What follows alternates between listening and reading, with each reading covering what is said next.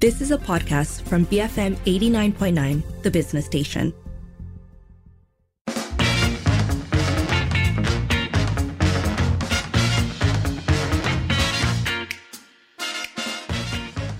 It is 5:08. You're listening to the evening edition with Sharmila and Sharad.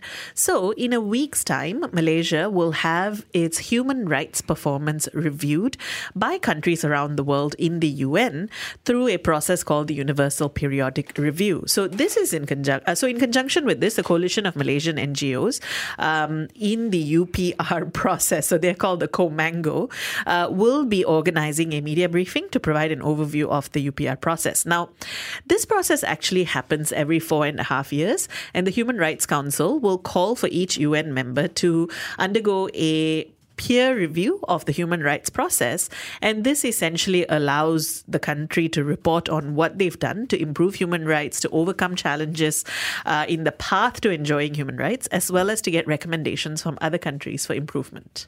Yeah, it sounds, I think, very ideal. It's something that you want to see happen. I think nobody would kind of argue against it. But the reality is the UN and UN processes is it is a multilateral organization, right? It's based on member states all coming together and willingly subjecting themselves, in this case, to scrutiny by others. And so I think there's always a level of politics that's involved, and it's an interesting kind of politics and has brought very different types of stakeholders together to, say, for instance, fight one position against another. And there are debates, I think, on a global level.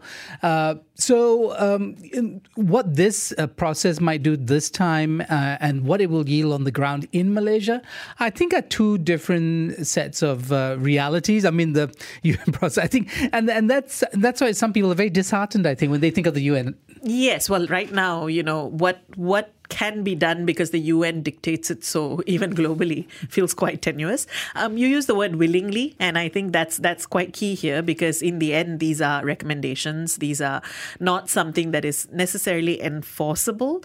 And if we look at our record with previous reviews as well, I mean, there are pluses and minuses in terms of what the outcome has been, because the most recent, the review before this, the UPR, was actually in 2018.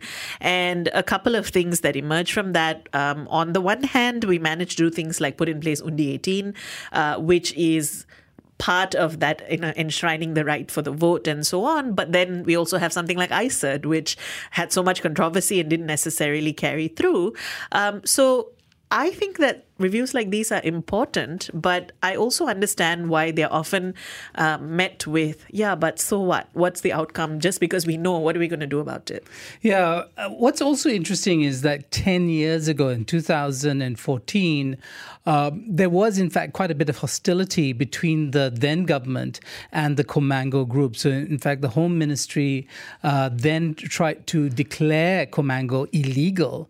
So that might have changed. So we might be looking at succeeding governments being much more open to cooperation with civil society organizations, with human rights defenders, not necessarily taking a hostile, they might not agree with each other, but not a hostile attitude towards each other. And of course, it's kind of an asymmetrical relationship. When governments are hostile towards civil society, the impact on civil society would be greater than the other way around, right? So I think that is something to look at, and maybe there's been much more progress in terms of Malaysian government and the civil society human rights defenders group in this process.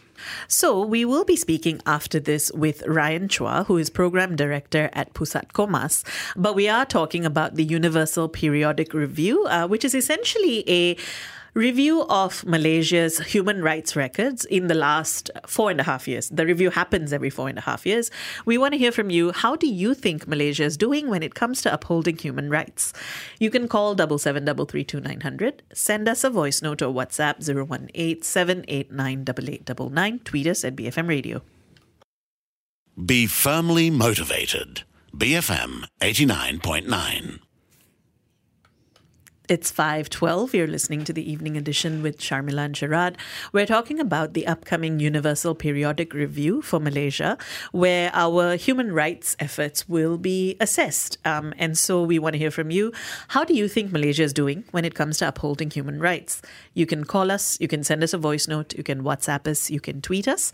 Joining us now on the line is Ryan Chua, Program Director at Pusat Komas. Ryan, good to have you with us. Thank you very much. Could you start by helping us understand the periodic review process and what it hopes to achieve? All right. So the Universal Periodic Review is a unique process which involves the review of a state's human rights record, and this happens for all 193 UN member states. That is done every 4 to 5 years.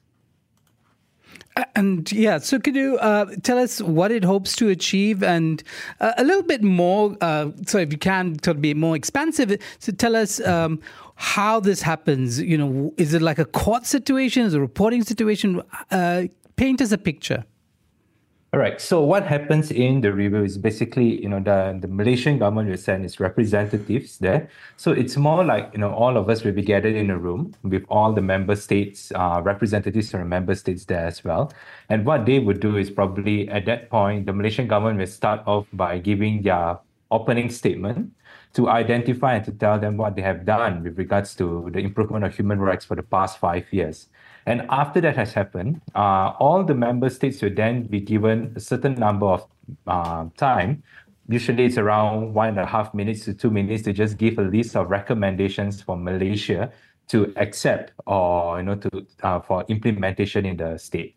So that's what will happen for the next 3.5 years, 3.5 hours, and then it will be wrapped up. So usually the time that is given to each member state is dependent on how many states or how many countries actually decide that they want to give an intervention. So if there are more numbers of countries that are willing to give their intervention, then the shorter the time they are given to all of them. So it depends really in terms of who wants to participate in that process. So what is the role of the Malaysian government in this process? Do they try and defend the record, for instance? All right. So what happens then is that the Malaysian government will be the representative of the state under review. So what they are supposed to do usually prior to the UPR is that they will be responsible in producing a national report that sets out what progress on human rights issues in the preceding 5 years. So they would actually be sharing with regards to what has the Malaysian government done to with regards to the specific recommendations that were given by their peers, the different United Nations member states there. And they will give them, they will give an overview of how those reports are then implemented locally. So those will be what the Malaysian government has done. But on top of that, you also have other stakeholders like the civil society organizations and national human rights institutions like SWACAM sending in another report to just say that, look, this is the assessment of this civil society organizations and the human rights institution in regards to the Malaysians' role in implementing those recommendations that they've accepted at the international level. Yeah, so let's talk a little bit about that civil society dimension of the process. It goes by the name of Comango, the Coalition of Malaysian NGOs in the UPR process. I'm assuming that every country will have a Comango-like stakeholder involved in the process. What exactly can they do and how seriously are they taken by the stakeholders in this process? All right. So in the UN process or for the UPR process specifically, usually there are two different types of interventions that we can give. So if it's an individual organization submission, you are only given 5 pages to submit. So because again, if there are too many people submitting their reports to the United Nations, it will be a bit disastrous. It will be a lot for them to digest. So what they have done as well is that a coalition work actually matters, because if you are submitting a joint submission, then you are given 10 pages. And usually it carries more weightage because this is a collective response by the civil society organizations to the UN. So they give higher emphasis and priority to coalition reports. So in fact, Comango is actually one of the model ways or CSOs that has been used in and has been shared amongst other countries as well as, a coalition work matters. And, it gives a stronger voice, it gives a stronger representative for the different issues that we are highlighting in the UPR process. So, if we look back in 2014, the Home Ministry actually tried to have Comango declared unlawful. Has that relationship between the coalition of NGOs and the government improved in the last 10 years? I must say there's definitely a lot of improvement. I think back then the Malaysian government even investigated our representatives who were participating in the second UPR in 2014. But in 2018, I think something that needs to be taken into consideration was also the change of government.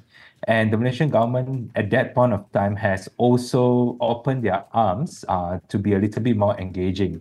So today, the Malaysian government invites us to participate in their biannual consultation, where all stakeholders, the civil society organizations, human rights institutions are given an update on what the government has done to implement the recommendations that were given.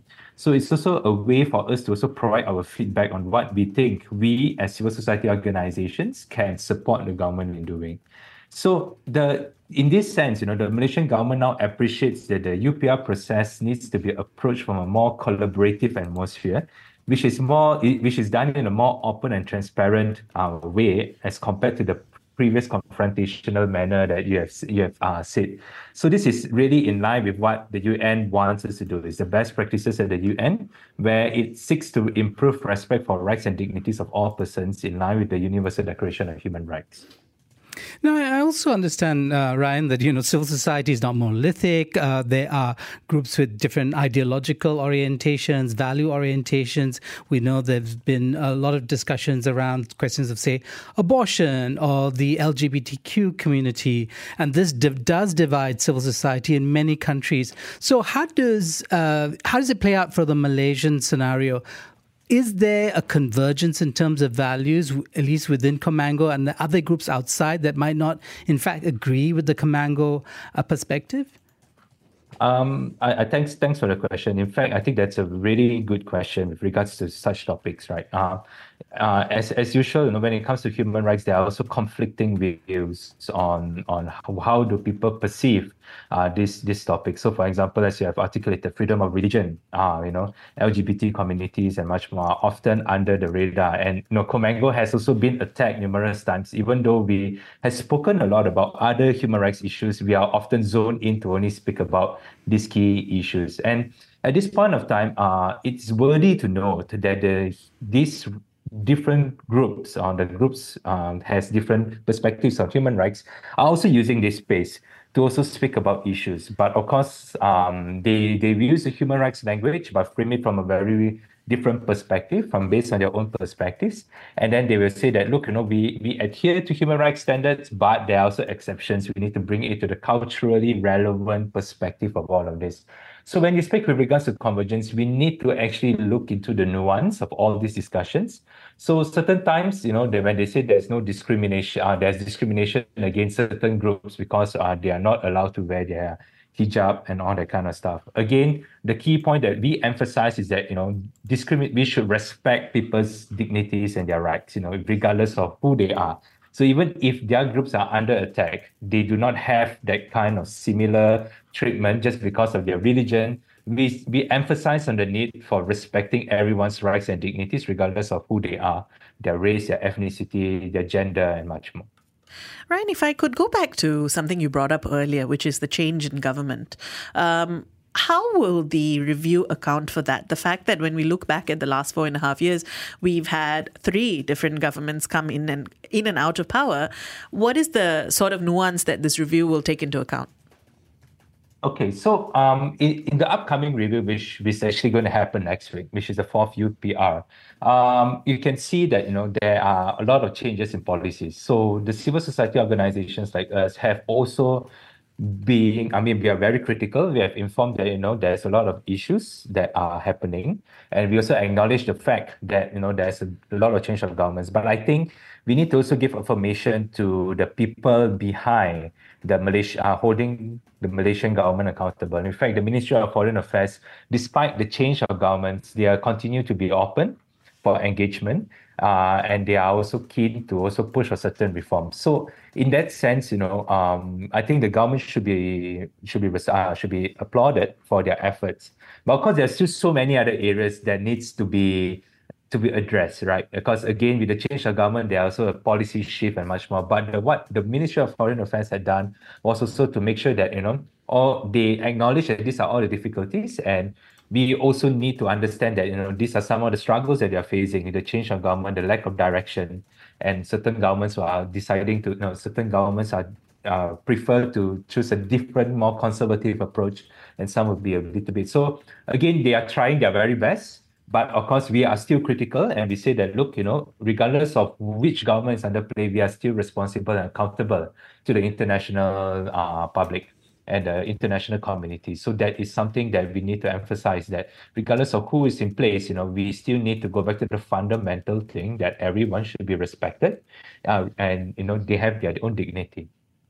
Now, the last periodic review, as we mentioned before, was in 2018, November. Could you take us back to that time? What are the issues and concerns that were brought up then? Right. So some of the key areas that we have highlighted back then was in the broad stroke, areas in like the accession to international human rights instruments and treaties, how the Malaysian government should cooperate with treaty bodies and the special procedures. And there are also issues pertaining to equality and non-discrimination, where, we focus on issues like gender equality, freedom of religion, racism, rights of indigenous peoples, and much more. So all of these are covered in the very broad 10-pager. It's covered in a broad stroke, but of course we give clear examples of what issues are there. So it's a very intricate thing. But these are some of the key general issues that we have highlighted in the previous UPR. And that is just from Comenco. There are so many other stakeholders who also submitted a report which focuses more and all in depth in all these different thematic areas that I shared with you earlier. And what about this review? What are the issues that will be in focus this time?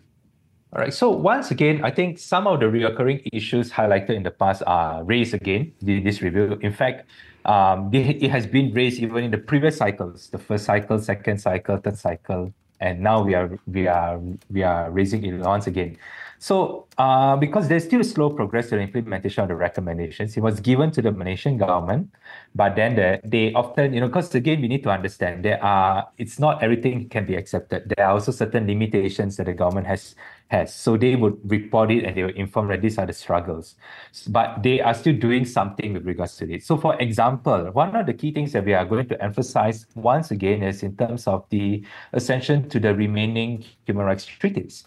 So what the government has done, to much that we have to also acknowledge, is that they have translated the 9 core human rights instruments into the Malay language. In fact, this is the first. After 3 reviews, that they decided that they should actually translate this. But again, we are not too sure in terms of awareness raising, how is it used and much more, right? And the government also mentioned that they have to study the feasibility of Malaysia acceding to the remaining 6 core human rights instruments.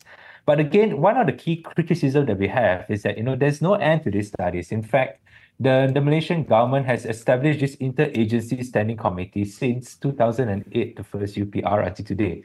So we cannot continue to study the instruments since the first UPR until now. Like there are also several lower hanging fruits like the Convention Against Torture and the Convention on Enforced Disappearance. So there are certain low hanging fruits that the Malaysian government can actually accede to.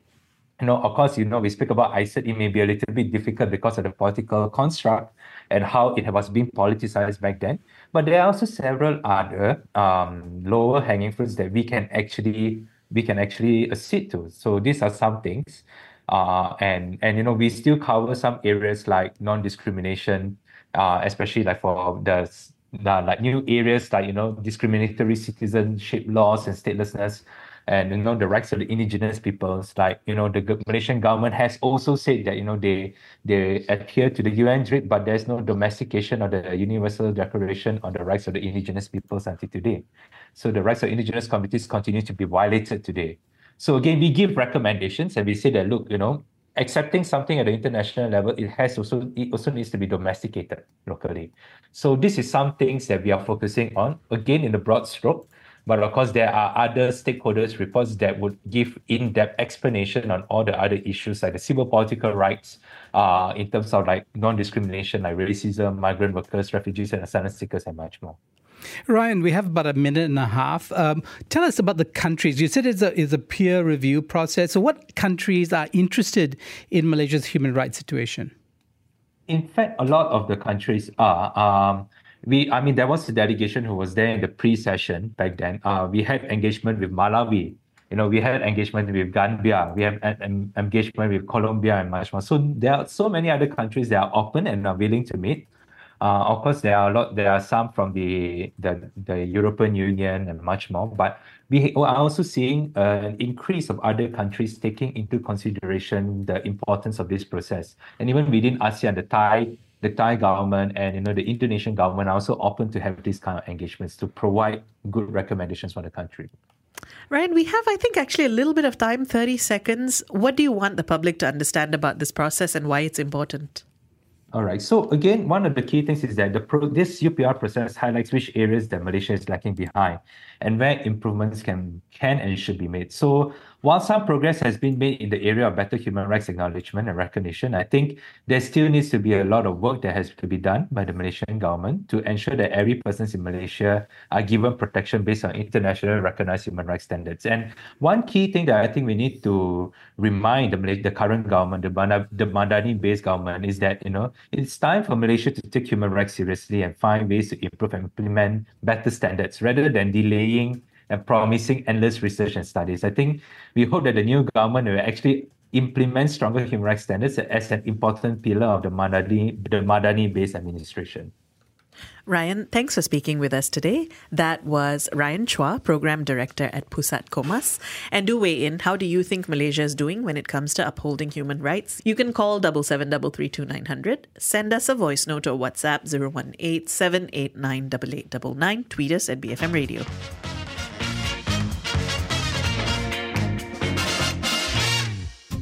You have been listening to a podcast from BFM 89.9, the business station. For more stories of the same kind, download the BFM app.